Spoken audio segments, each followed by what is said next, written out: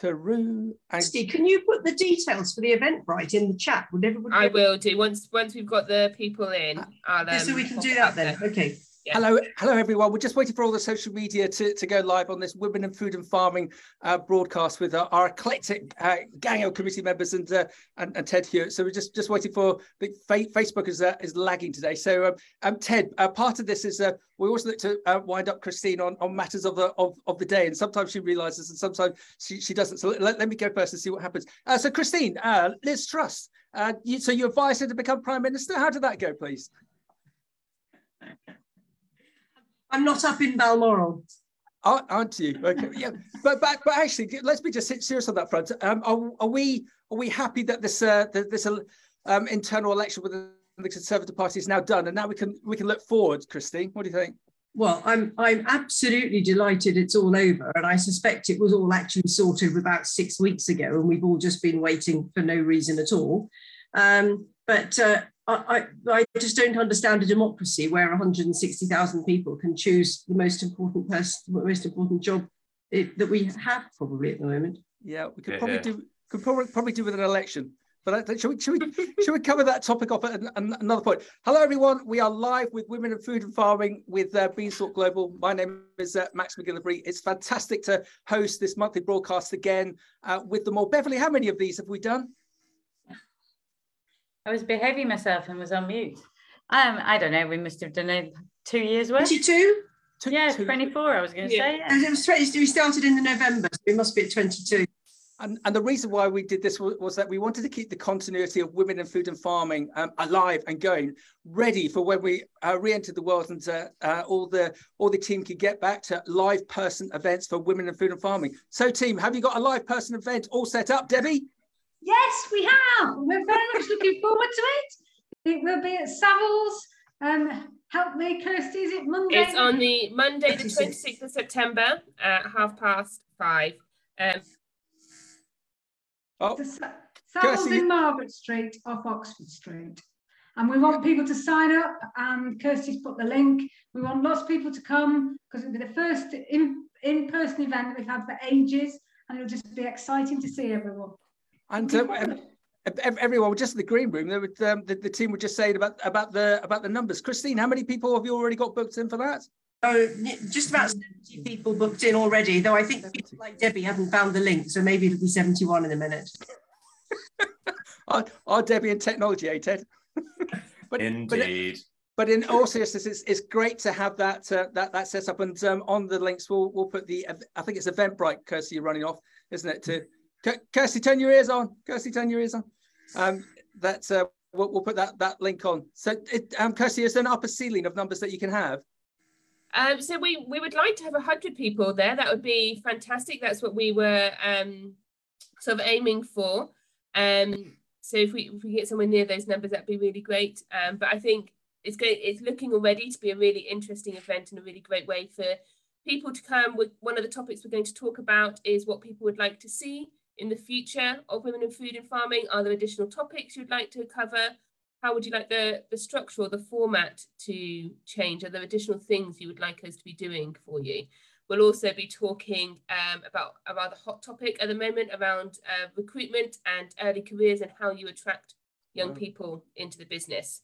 We did have 15 free tickets for people under the age of 30 to join, because we really do want to encourage young women in the early stages of their careers to benefit from mentoring, but also for people who are further along in their careers to benefit from hearing from these young voices about what they are wanting to see in their future and how they're viewing the world, because it changes so often, and it's always really good for us to be able to learn from each other.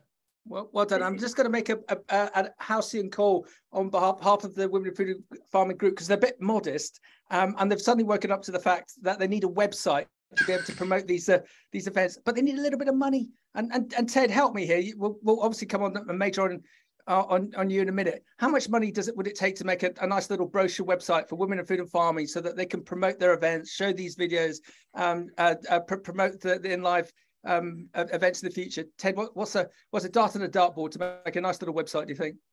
I reckon you could get away with 40 quid a month, something like that. Okay. I think it would be, and you just pay on an ongoing basis. Something like Wix would be pretty good for it.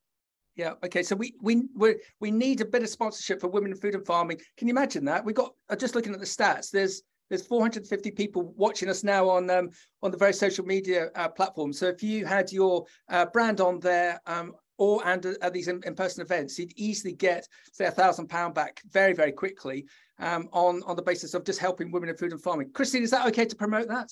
That's brilliant. Thanks very much, Max. I should just say, by the way, that our event on Monday 26th is actually, Savills given us the room for nothing. So there is a charge which basically covers the food and the drink. So Kirsty said we had some free tickets, they've all gone now, but it's only 30 quid, and just do come along and say hello.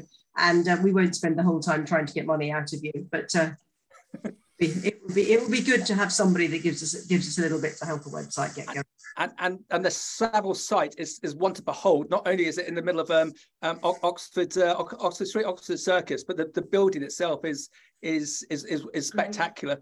Is definitely one to see. Well, best of all, it's a venue where we all stand up and natter, and then when we want to talk, there's room for everybody to sit down and get off their heels. Yeah, well done, Beverly. Who are Women in Food and Farming? Women in Food and Farming, well, we're from all different parts of the sector. So anyone that's interested in either joining food and farming, or you're already part of food and farming, or an affiliated industry around that, then everyone's welcome. There we go. Join. And so let's get to the matter of the day.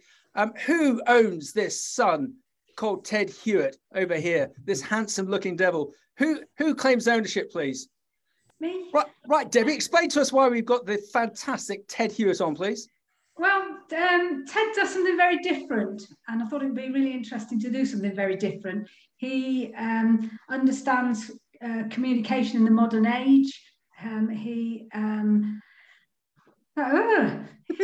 promotes things in a way that I don't. So I thought it would be really interesting to introduce Ted, particularly from a personal brand point of view, and how the younger generation, if you like, communicate much better than we do. So Debbie, well done. And just to put in my 5 pennies worth, I think it's brilliant to have the likes of Ted on, because it really challenges us, because without realizing it, we can get quite myopic in our thinking within agriculture, within fresh produce, within fresh food. And so to have individuals like Ted look at us, analyze us, dictate to us, advise us from a different perspective, from a sector that is, Ted, what do you reckon, 5-10 years in front of us in some respects in terms of marketing and also colleague care. I think we're going to learn a lot from Ted on that basis. Ted, would you agree? Yeah, maybe 5 or 10 years. As neither a woman nor a person in food or farming, it's very hard for me to comment on the state of your businesses at the moment. But equally, when I see kind of the stuff you guys put out, I've absolutely loved this community, by the way. My mum has sent me quite a lot of the stuff you guys have talked about in the past. And having watched it and seen the discussions you've had, it was an absolute honour to be invited along. So thank you very much for having me. Okay, so so everyone, what the form is going to be, Ted and I are going to have a 30-40 minute conversation. Then we're going to bring the team back in from Women, Food and Farming to have a bit of a Q&A. So Debbie, Christine, Beverly, Kirsty, if you could just turn off your video. And just for those people, especially on the podcast, because everyone likes to hear a bit more of a background of our speakers that we've got on. So we're now live on LinkedIn, on Twitter, on Facebook, on... Oh, have I forgotten anyone? Who have I forgotten, Ted? On the podcast, I've forgotten. YouTube? You're on YouTube? YouTube. Thank you very much. Okay. So Ted's very kindly this morning posted up the following on LinkedIn.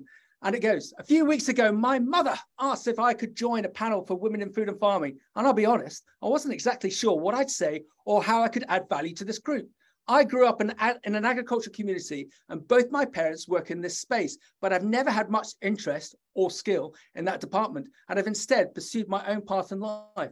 After speaking with Max, though, I cannot wait to have this conversation, talking about all things personal brand, culture, and well-being to a group of people who are keen to create amazing places to work. And that is my jam. This is the word we're going to all go away with today. Ted's word is jam. We've all got to learn this word jam.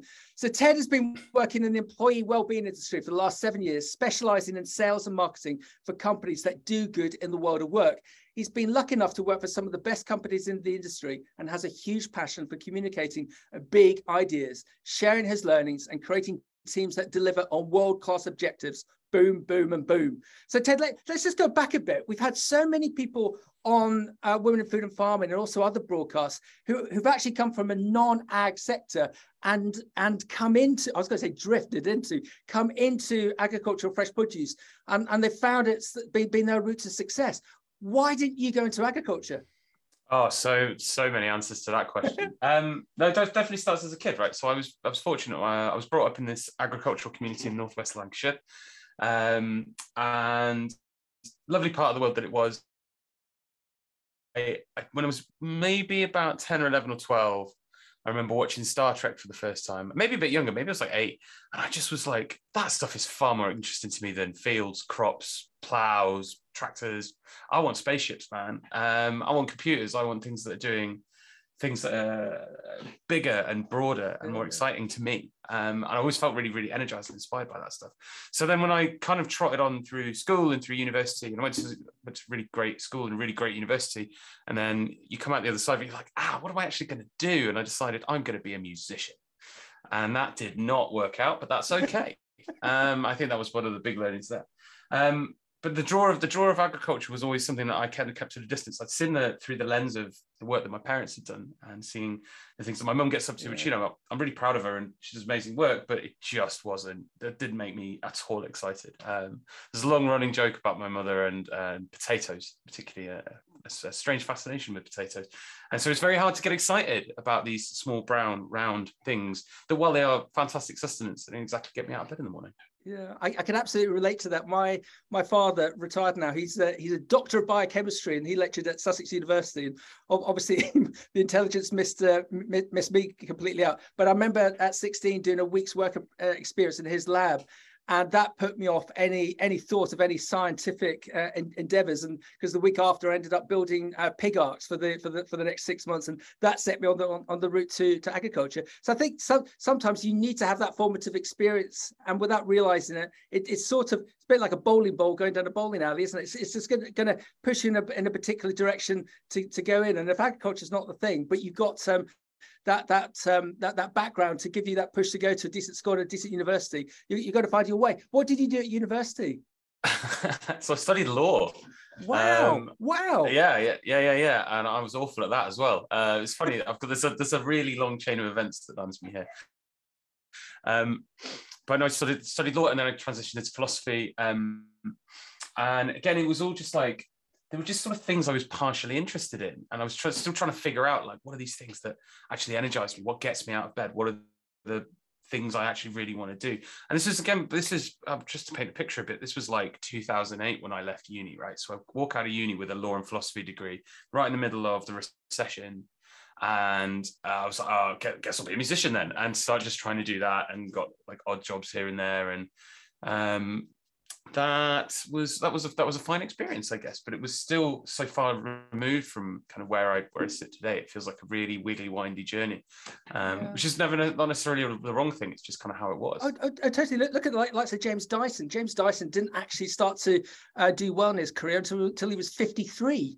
And then there's a number of other examples like that. But perhaps we're a bit forced because of the environment that we're in, that you have to be successful, you have to have had the degree, you have to have the job earning 6 figures by the time you're 26, you have to have the house, you have to have the 2.3 kids and the Labrador by the time you're 30. But Ted, why? Because surely it's all about well-being. You don't need to follow the crowd, you need to do your own thing. It's about purpose, I think. So I think when I was doing the music thing, I had a real sense of purpose. I knew what I was trying to do, I knew what I was trying to accomplish, and like there was a goal, there was like an objective. It wasn't like, in hindsight, it was quite a wishy-washy goal, but there was still a goal.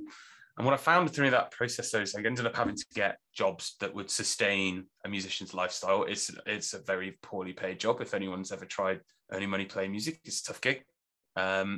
But I spent a load of time with that purpose. And then when I sort of transitioned and started finding out, actually, you can earn quite a bit more money if you actually just get a job and be really good at that. And I found I was interested in some of the things at work, but I always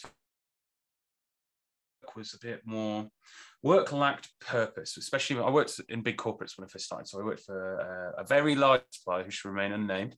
I worked for a few of them, and while they were kind of nice places to work in the sense they paid you well, or well-ish, they were not super fun. There was very little fun. There was very little creativity or excitement or like energy that I could take from work.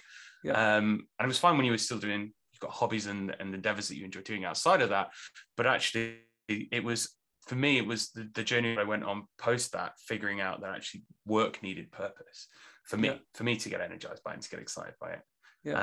And so it was then a kind of, when I kind of fell into the wellbeing industry at the time, and I'm incredibly lucky thinking back to it now to get that first job that I got in this space. You know, HR technology was like something I didn't even know what HR technology was, but I somehow landed myself a very junior sales role at this amazing business, and I went from not knowing what I wanted to do, having just landed in London, never lived there before, to having a very clear direction, purpose, mission, my own set of values, things that I believe in. And Ted, dare say a bit of authority on what I was talking about. And Ted, why was that? Was that because the company had given you that direction? Using my bowling ball Ali and analogy again, to what they gave you that magic dust, and you picked on that and just focused there on in. Yeah, there were two. I think there were two things they really did that changed things for me. The first one, like from a top-down level, they created a business, and the whole business was about innovation and creating spaces where people could be the best version of themselves. It was a really big part of the narrative they had, a really big part of who they were as a business and how they operated with their customers when they were building the tech, when they were delivering it and running customer success and these big employee engagement programs. It was all about creating space where people could do good work. And on the back end of that, what that created was this amazing space for managers to really own it and do things that managers, I think, oftentimes feel impeded to do.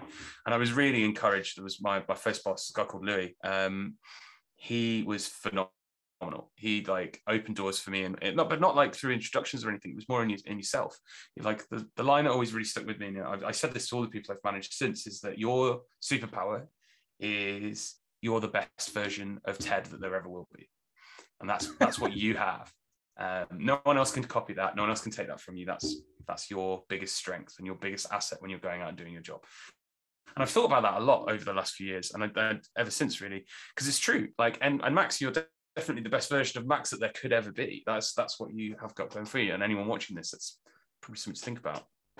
Yeah, it's fascinating that whole aspect, isn't it? In the respect of there's the standard graph that I always talk about from Cranfield University, and one day I'm going to find it again, where they show that those companies that invest in training and development of their teams, of their colleagues, of their staff, see far better financial turnover, see far better growth, see far better turnover, and see far better retention.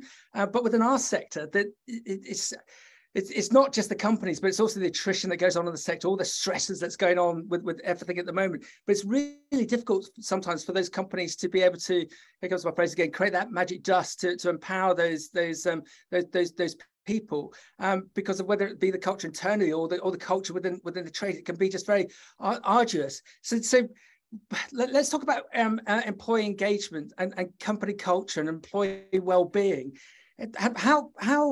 How do you define that? How would you set it up? If someone came to you and said, Ted, I'm going to create a business, or I've got a business and I really want to get this employee engagement sorted and nailed, how do we go with it? Where do we take it? Where do we start? How do we make it work?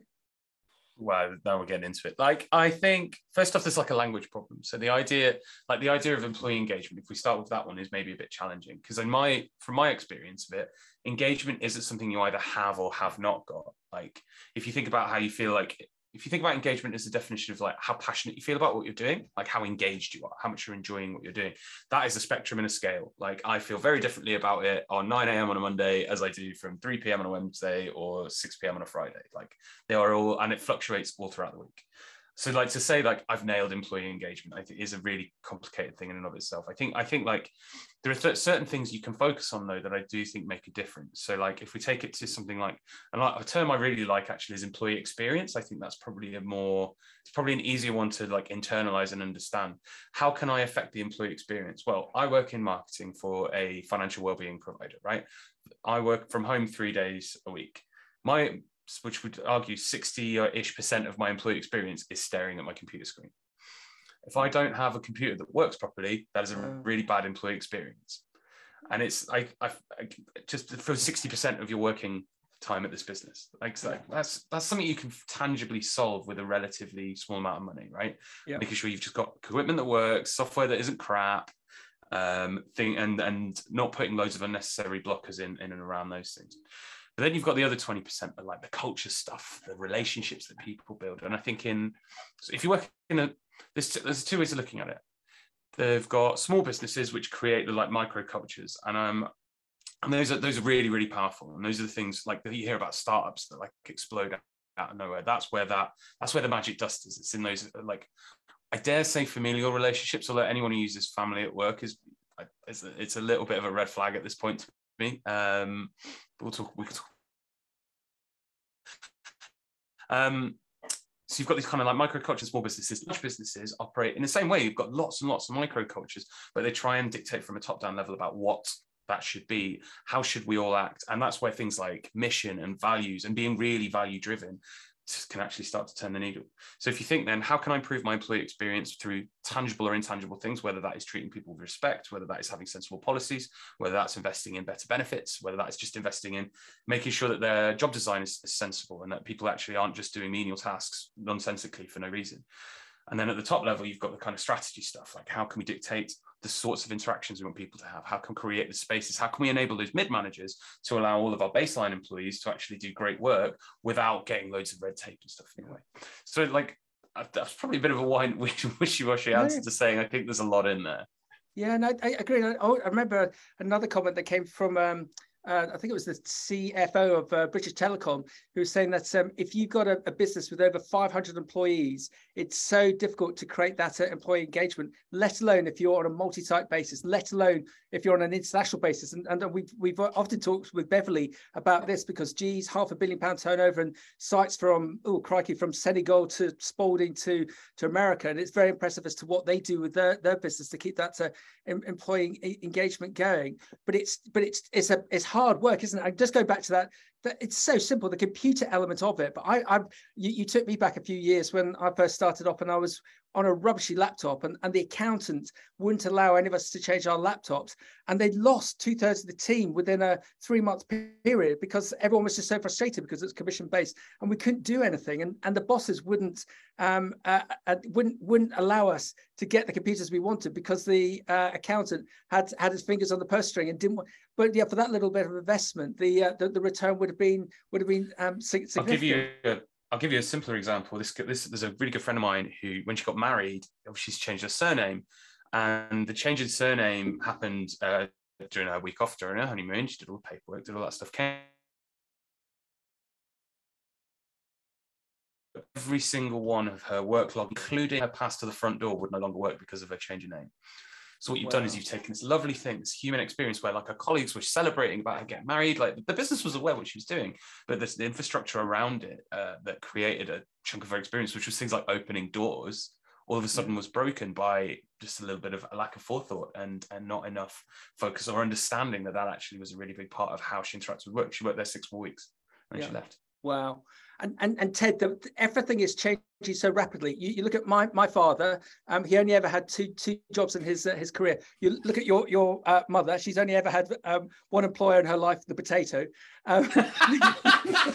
Touché.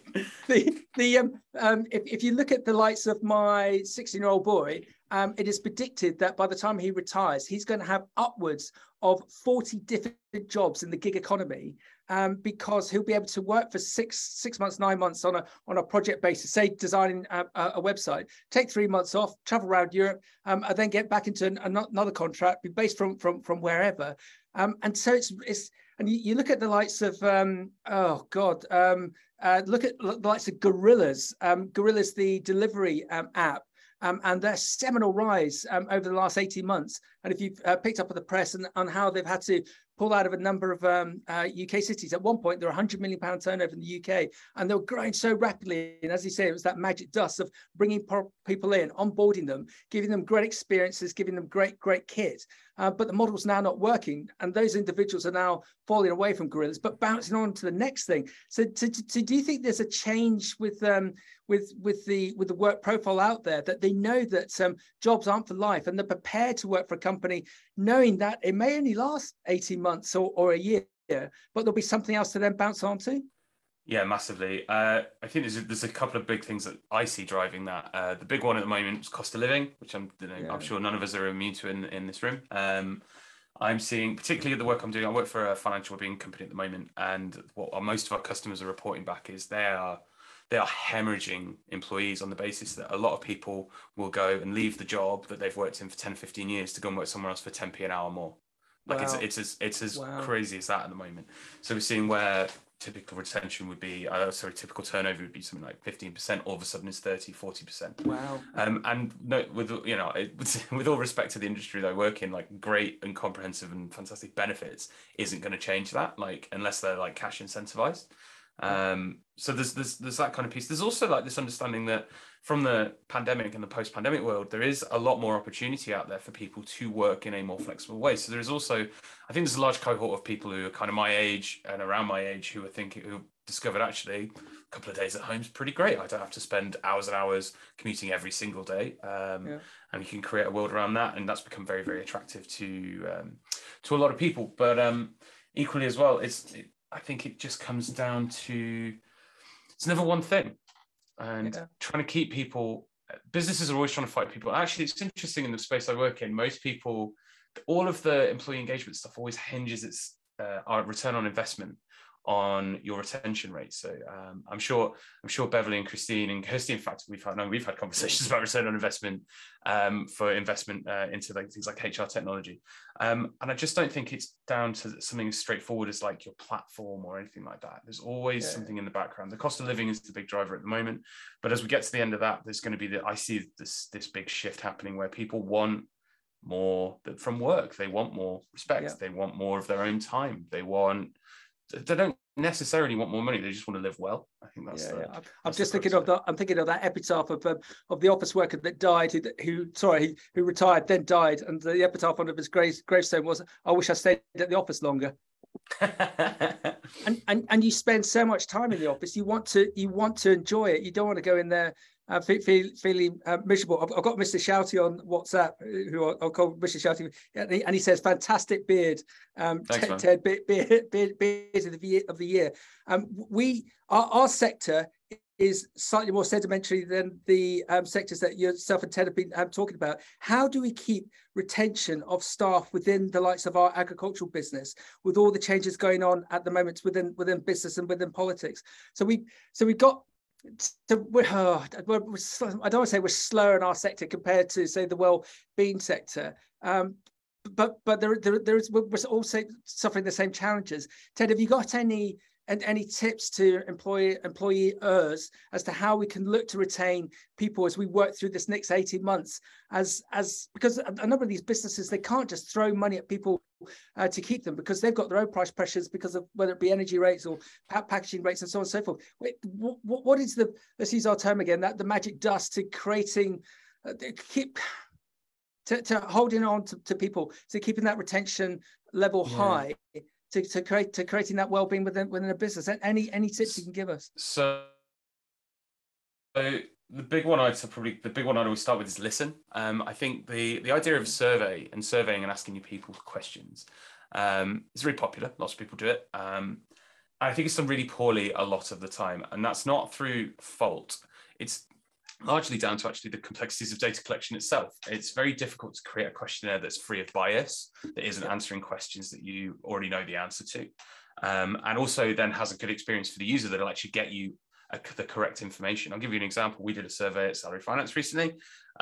We asked our people, do they think they are more productive, less productive, or just as productive as they are at home versus the office? 99% of people said they are at least as productive, if not more, at home.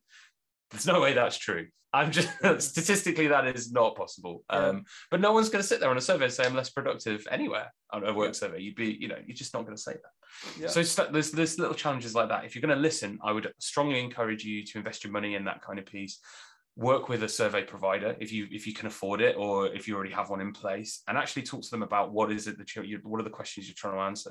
It's really easy just to say, listen to what your people want. And to your point, actually, you can't just someone goes, I need 10 grand a year more to stay, and you go, it's just not feasible to always do that. but really talk to them about what it is that they're seeking. Why is it that they need that extra cash? Is it to fund some kind of lifestyle thing that they're trying to do? Is it because actually the benchmarking is off and actually we are underpaying people and that's just how that is? And do you start to get an understanding of that problem? Or is it more, do they want more? Do they want more responsibility? Do they want to take on new challenges? Is it actually that they're bored? Is it that it's trying to figure out those things? But the challenge always comes again, when you're asking these questions, you try and summarize an entire cohort of people who all think differently, all have different life experiences and feelings and their own problems going on, under like a single thing. So when you are doing those surveying thing, the one thing I'd advise really strongly, especially if you work with a provider who does this, is like, I'd stay away from that singular like engagement number. So you've probably seen this around a bit where people, my employees are 66% engaged. Oh, don't. Yeah, I've seen it. Awful. Yeah. It just doesn't mean anything. It's a myth and a mythical figure, much like the IQ test. It doesn't really tell you anything. It just tells you how good they were answering the test.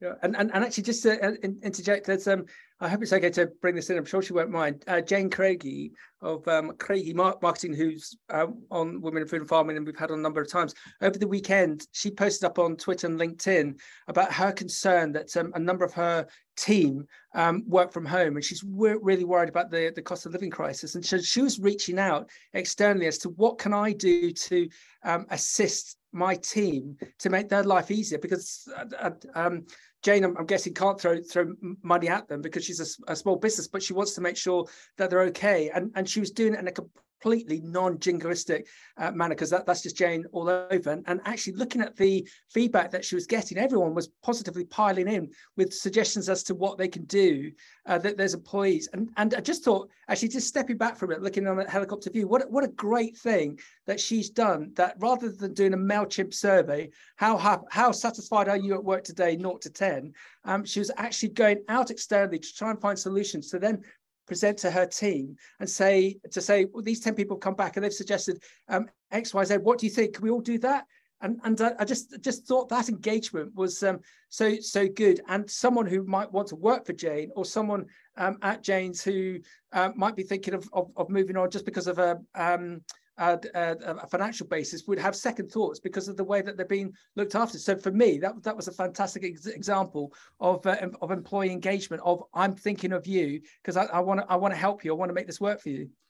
So I saw this wonderful example the other day. I was talking to someone. They, because they've gone fully hybrid, they've scaled back their office. They had a really big office, now have a much smaller office, so people come in on particular days. And on the saving they've made on the office space, they have passed that entire saving back to the employees. So wow. I think it was something like 200 grand a year. They're now giving that back to employees, not all of it, but enough of it to help them with their energy bills. Let's all go straight. That was the pitch, is that we've made the office small. We're saving X amount of money a year. It's back. Let's give it back to you guys, because you're you're sat at home using your own energy to do the work. It's going to make sense. Yeah, and there's this expression, I'm never quite sure whether I should use it or not, about never waste a crisis. The predictions are that we're going to be working through this for the next 18 months. So now, Ted, see if you're in agreement with me on this one. Now's the time to look after all of our team, to show them that we're with them on this one, to help them to create that employee engagement, to create that positive work culture, so that we can all figuratively hold hands and work through this. Because when we get through this, they're going to be so positive about working for that business ongoing, and they're going to recommend that business to other people. What do you think? Absolutely. I think, though, there's always two sides to the coin. It's very easy to talk about that stuff, and it gets talked about a lot, right? We talk about how we care about our people and the things we do for each other and the ways in which business supports its employees, employer of choice language, whatever kind of works in that sense.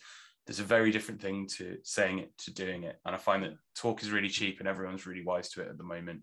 So in a candidates market in particular, it can't just be us reminding people. I see HR people doing it all the time, actually, where they're like, we've got these amazing benefits, we're doing this and that, and people are still leaving. You've got to go, well, there's clearly more to it than that. There's clearly something else that you're not understanding, that maybe you haven't unlocked in people. Maybe there is something a bit more fundamentally wrong. Maybe it's at the leadership team level, maybe it's at the mid-manager level, maybe it's a training and L&D problem.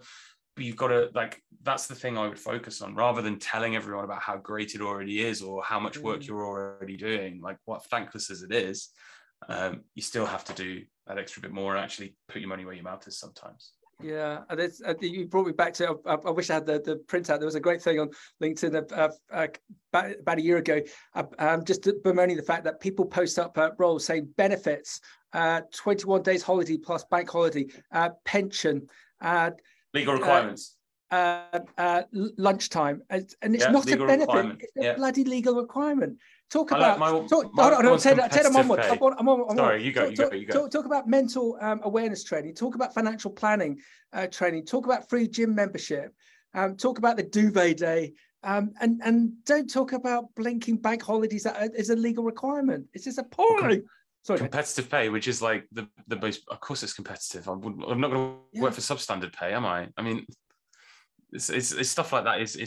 I understand why, having worked with a lot of recruiters, and particularly the job I do now, we've got a huge recruitment problem. Like, we scaled really fast. Yeah. One of the challenges that Salary Finance has really had is that through that process, it's burned out quite a lot of people. So people have gone, really good people have gone. We now have to recruit back in new knowledge, new skills, and it's really, really challenging. It's been really, really difficult to get those people in. And so when we list that, when we do the careers page and we rebuilt it, it was one of those like, we kind of have to put something about pay. I'm personally, my business doesn't agree with me, but I'm all about putting the salary on a job spec. I think that's actually, I don't know, how do you feel about that, Max? Yeah, candidates want to know three things.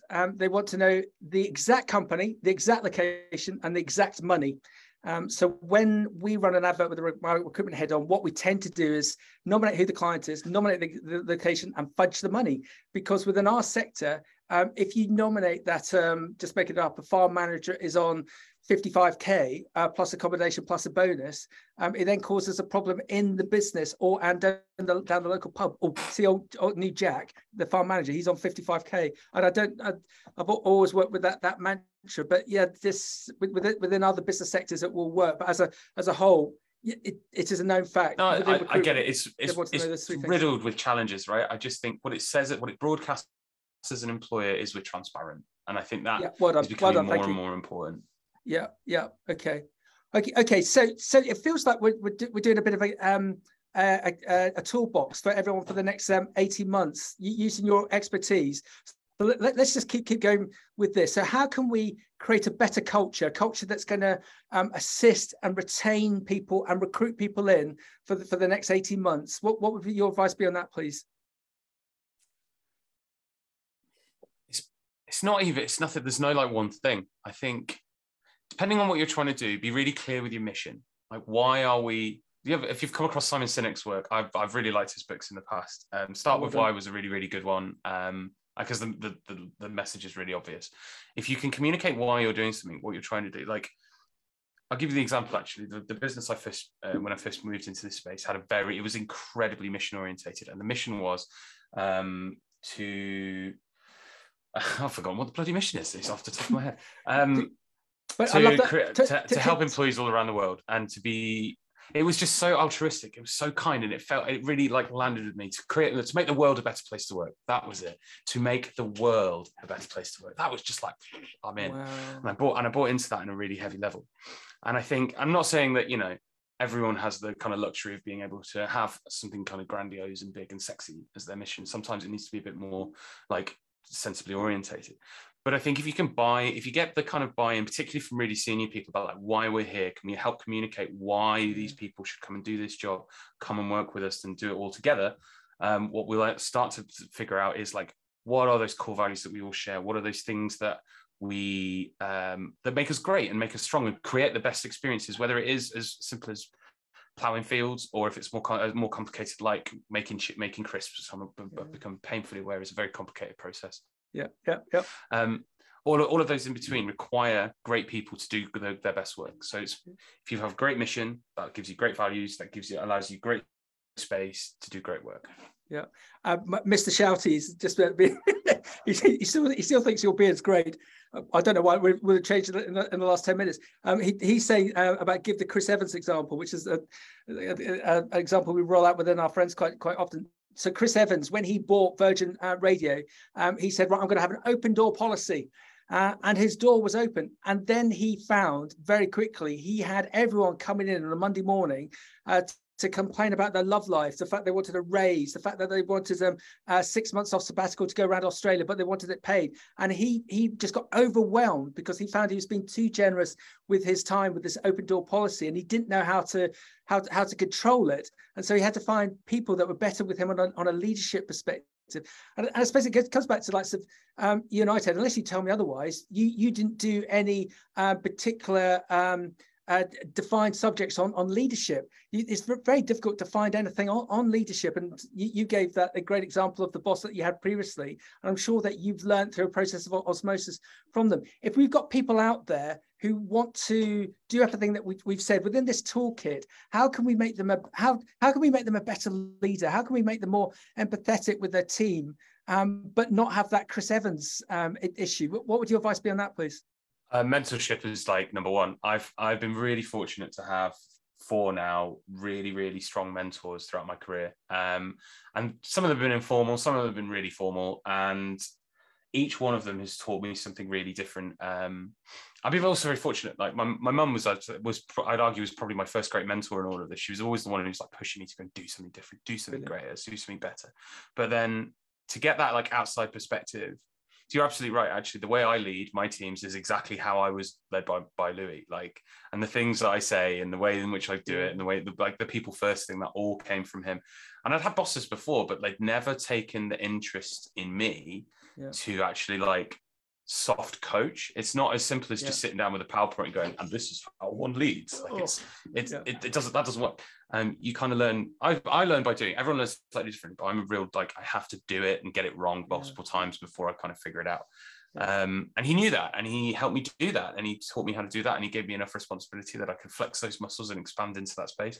And then when I got the next job, which he was very sad to see me go, but also was incredibly helpful in me getting the damn job.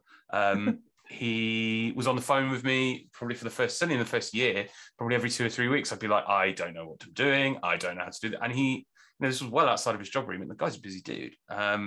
But he would always make the time, always tried, and always passed on that sage advice. So yeah, if that's where you're kind of thinking at the moment, I think mentoring in terms of like learning those leadership skills, if you can't, to your point, you can read books on it and you can go do it, but actually it's really dependent on the environment you find yourself in, the environment you create, how you can go about leading. So I would strongly advise the mentor thing. I know my mum's really into that. And also the other thing maybe to think about is I'm not a religious person at all, but the Christian advice of like treat others as you would wish yourself to be treated is pretty solid advice in life. And if you ever feel you're in a leadership position where you feel like, oh, I wouldn't want that to be me, like dig deep there, and in those moments, those are the things I think you can make better decisions on.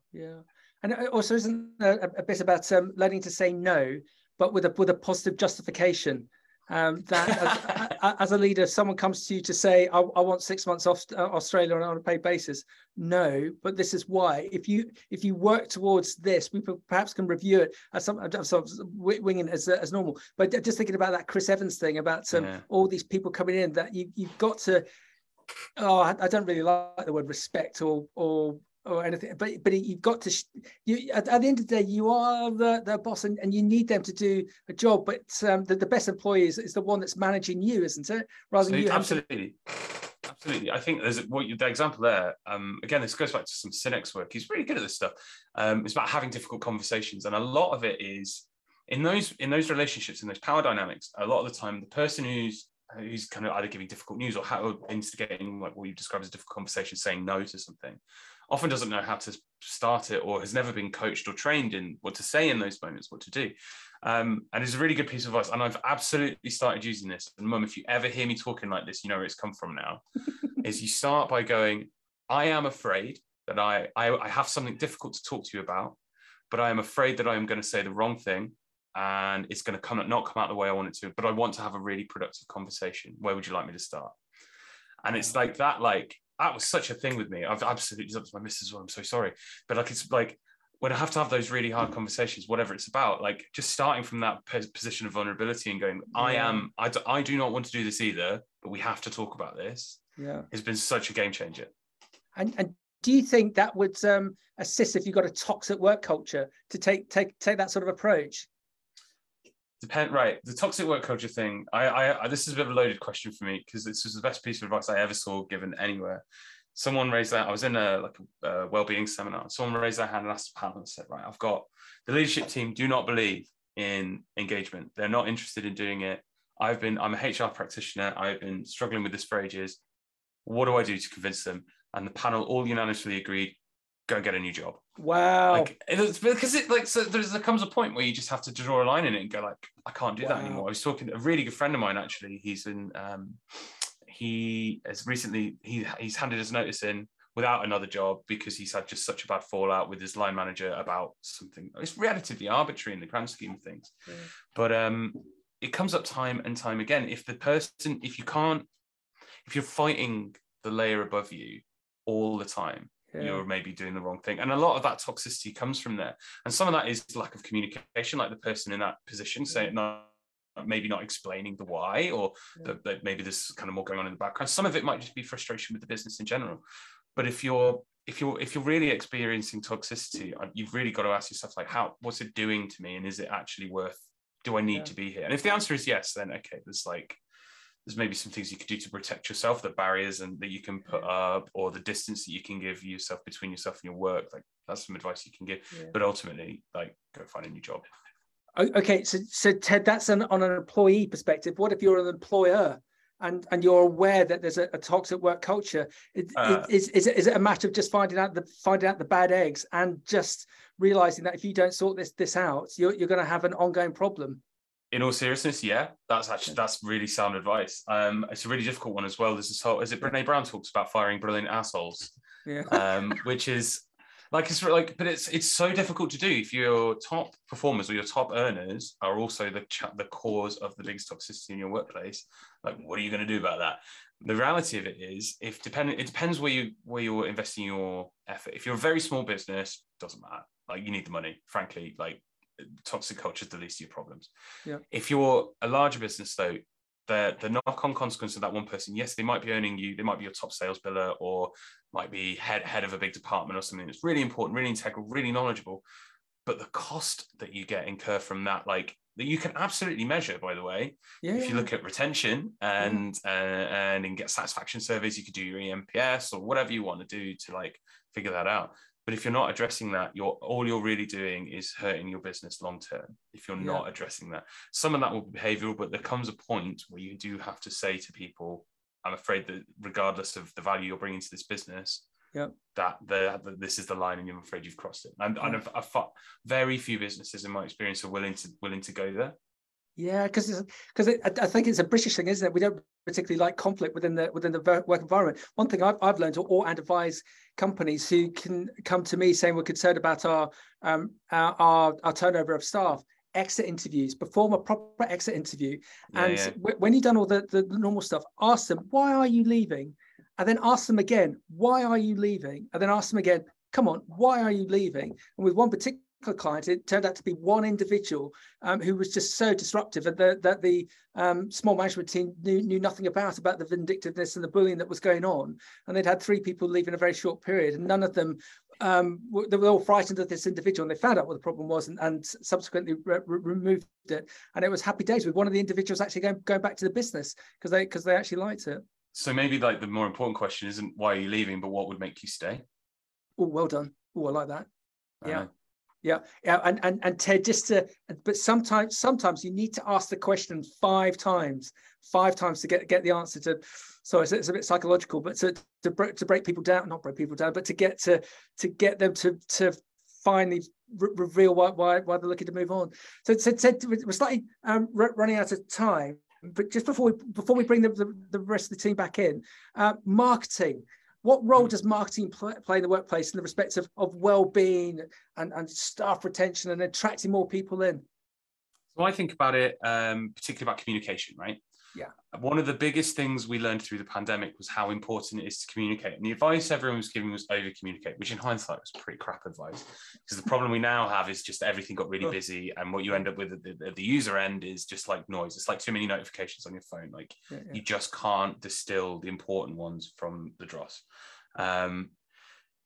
Getting your communications right is especially in large businesses, is so important. It's so difficult. I have not yet met a single business that's like, we've nailed communications. Apart from, I can think of one example actually, where they have just they've spent a huge amount of money, time, effort, and a huge team just on internal comms. And they make it cool, they make it trendy, and it kind of works. But like, it's just a really, really difficult thing.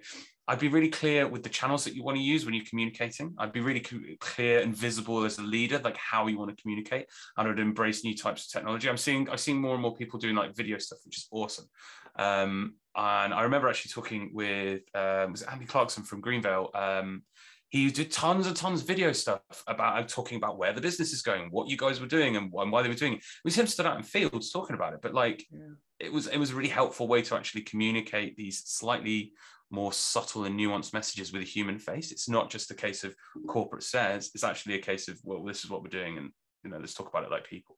So like invest time and effort into your comms. It is not an afterthought. And like, so when you ask about the marketing thing, a lot of the time internal comms either sits with HR practitioners, who are maybe slightly more generalist, or maybe specialist. If you're specialist into that, kudos to you though. Or it lands at the feet of marketing. Marketing do a great job externally communicating, but then as a byproduct, they have this kind of like, and you have to do the internal comms piece as well. And that seems to be the one kind of pitfall, it is because the internal piece is just never going to get the love that the external one is, because it doesn't generate revenue in the same way. So my advice again on that would be sort your comms piece out, have someone who really owns internal comms, is responsible for it and cares. Because when you've got that level of care and respect for it, and you actually put the effort and energy in, what you'll find is that all the other things start to fall into place a bit more. People know where they're supposed to be. They know what they're doing.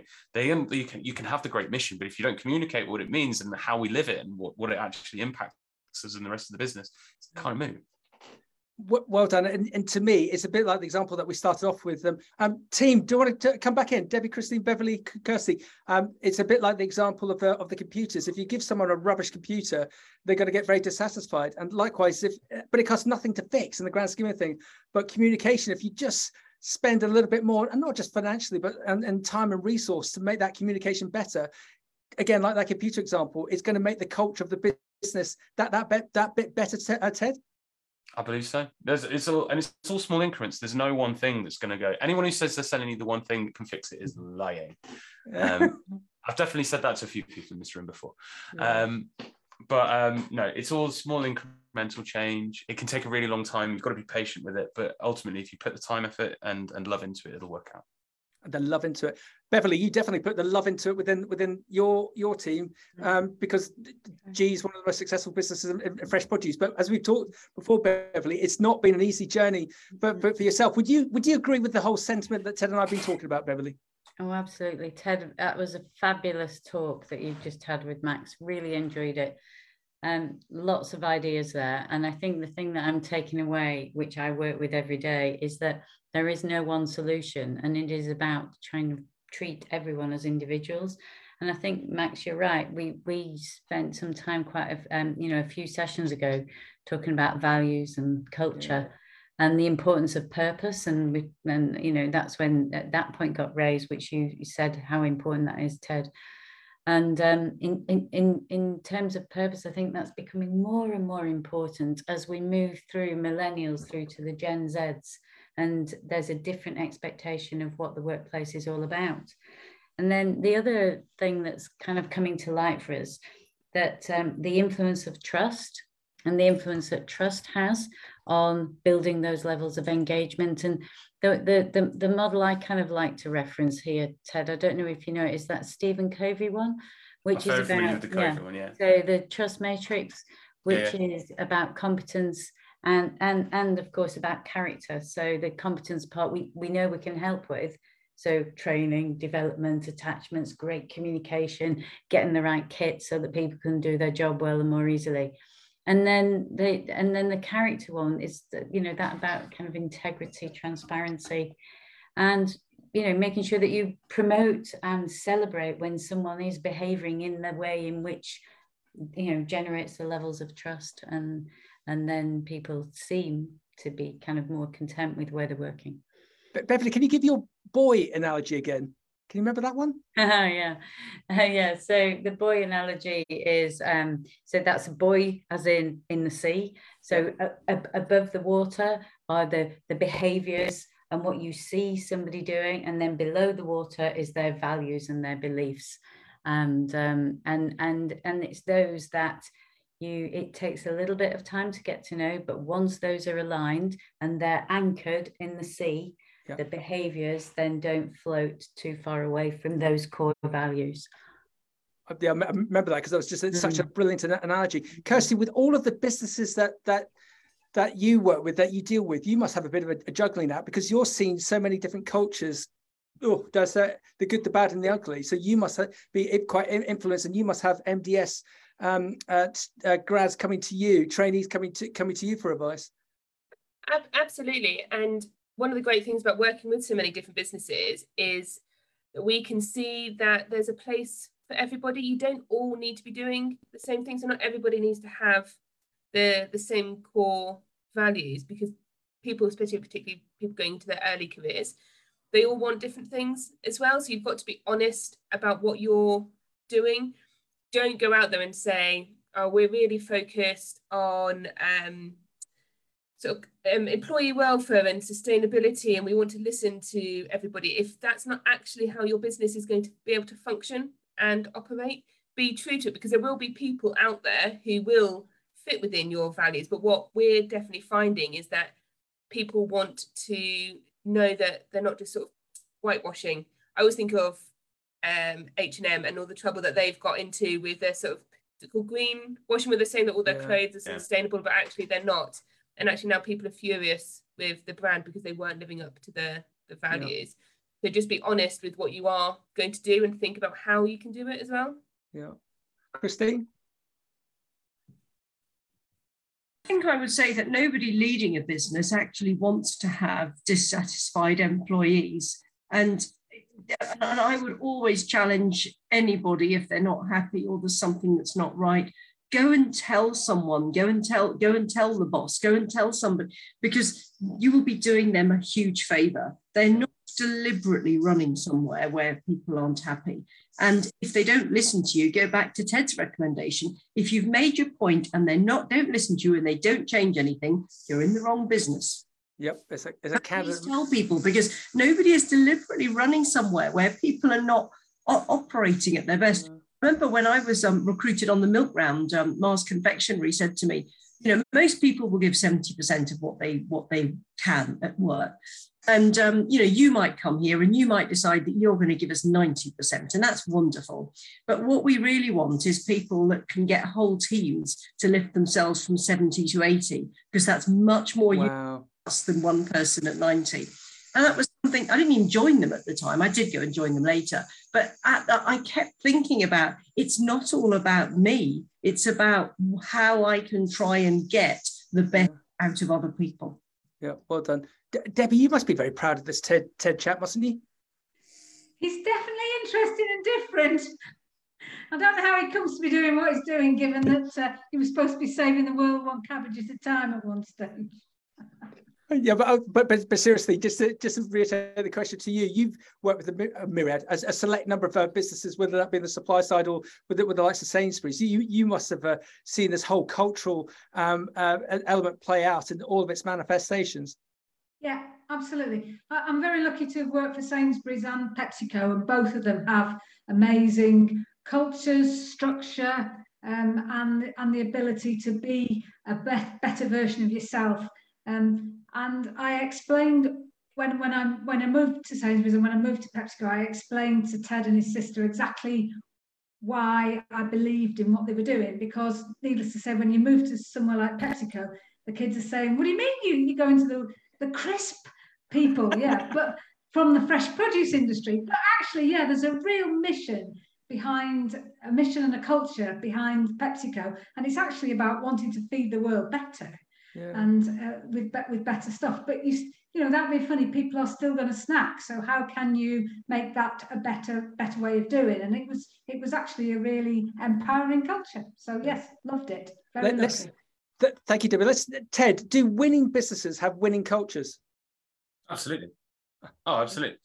I'm trying to think of like an example. Actually, it was one of the examples you were giving before. We were talking about before. I was thinking about Brewdog. Brewdog were famous for having this fantastic culture, and look at the trajectory they went on. But as soon as you pierce back the veil, and as soon as that came undone a little bit, the damage that it's done to both their shares, their brand, their reputation.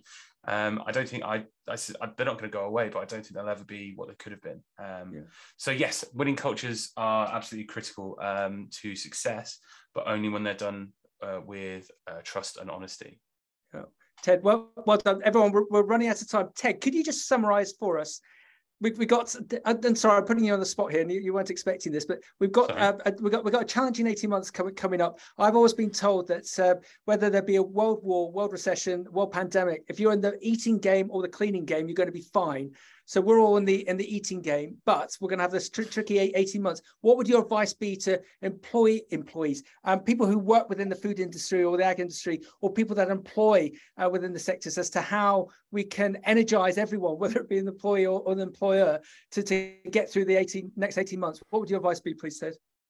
Number one would be take care of yourself. I think that's it's one of those things, whether it's mental health, whether it's financial well-being, whether it is your diet, your exercise, whatever it is, it's very difficult for you to inspire anything in other people if you're fighting that yourself.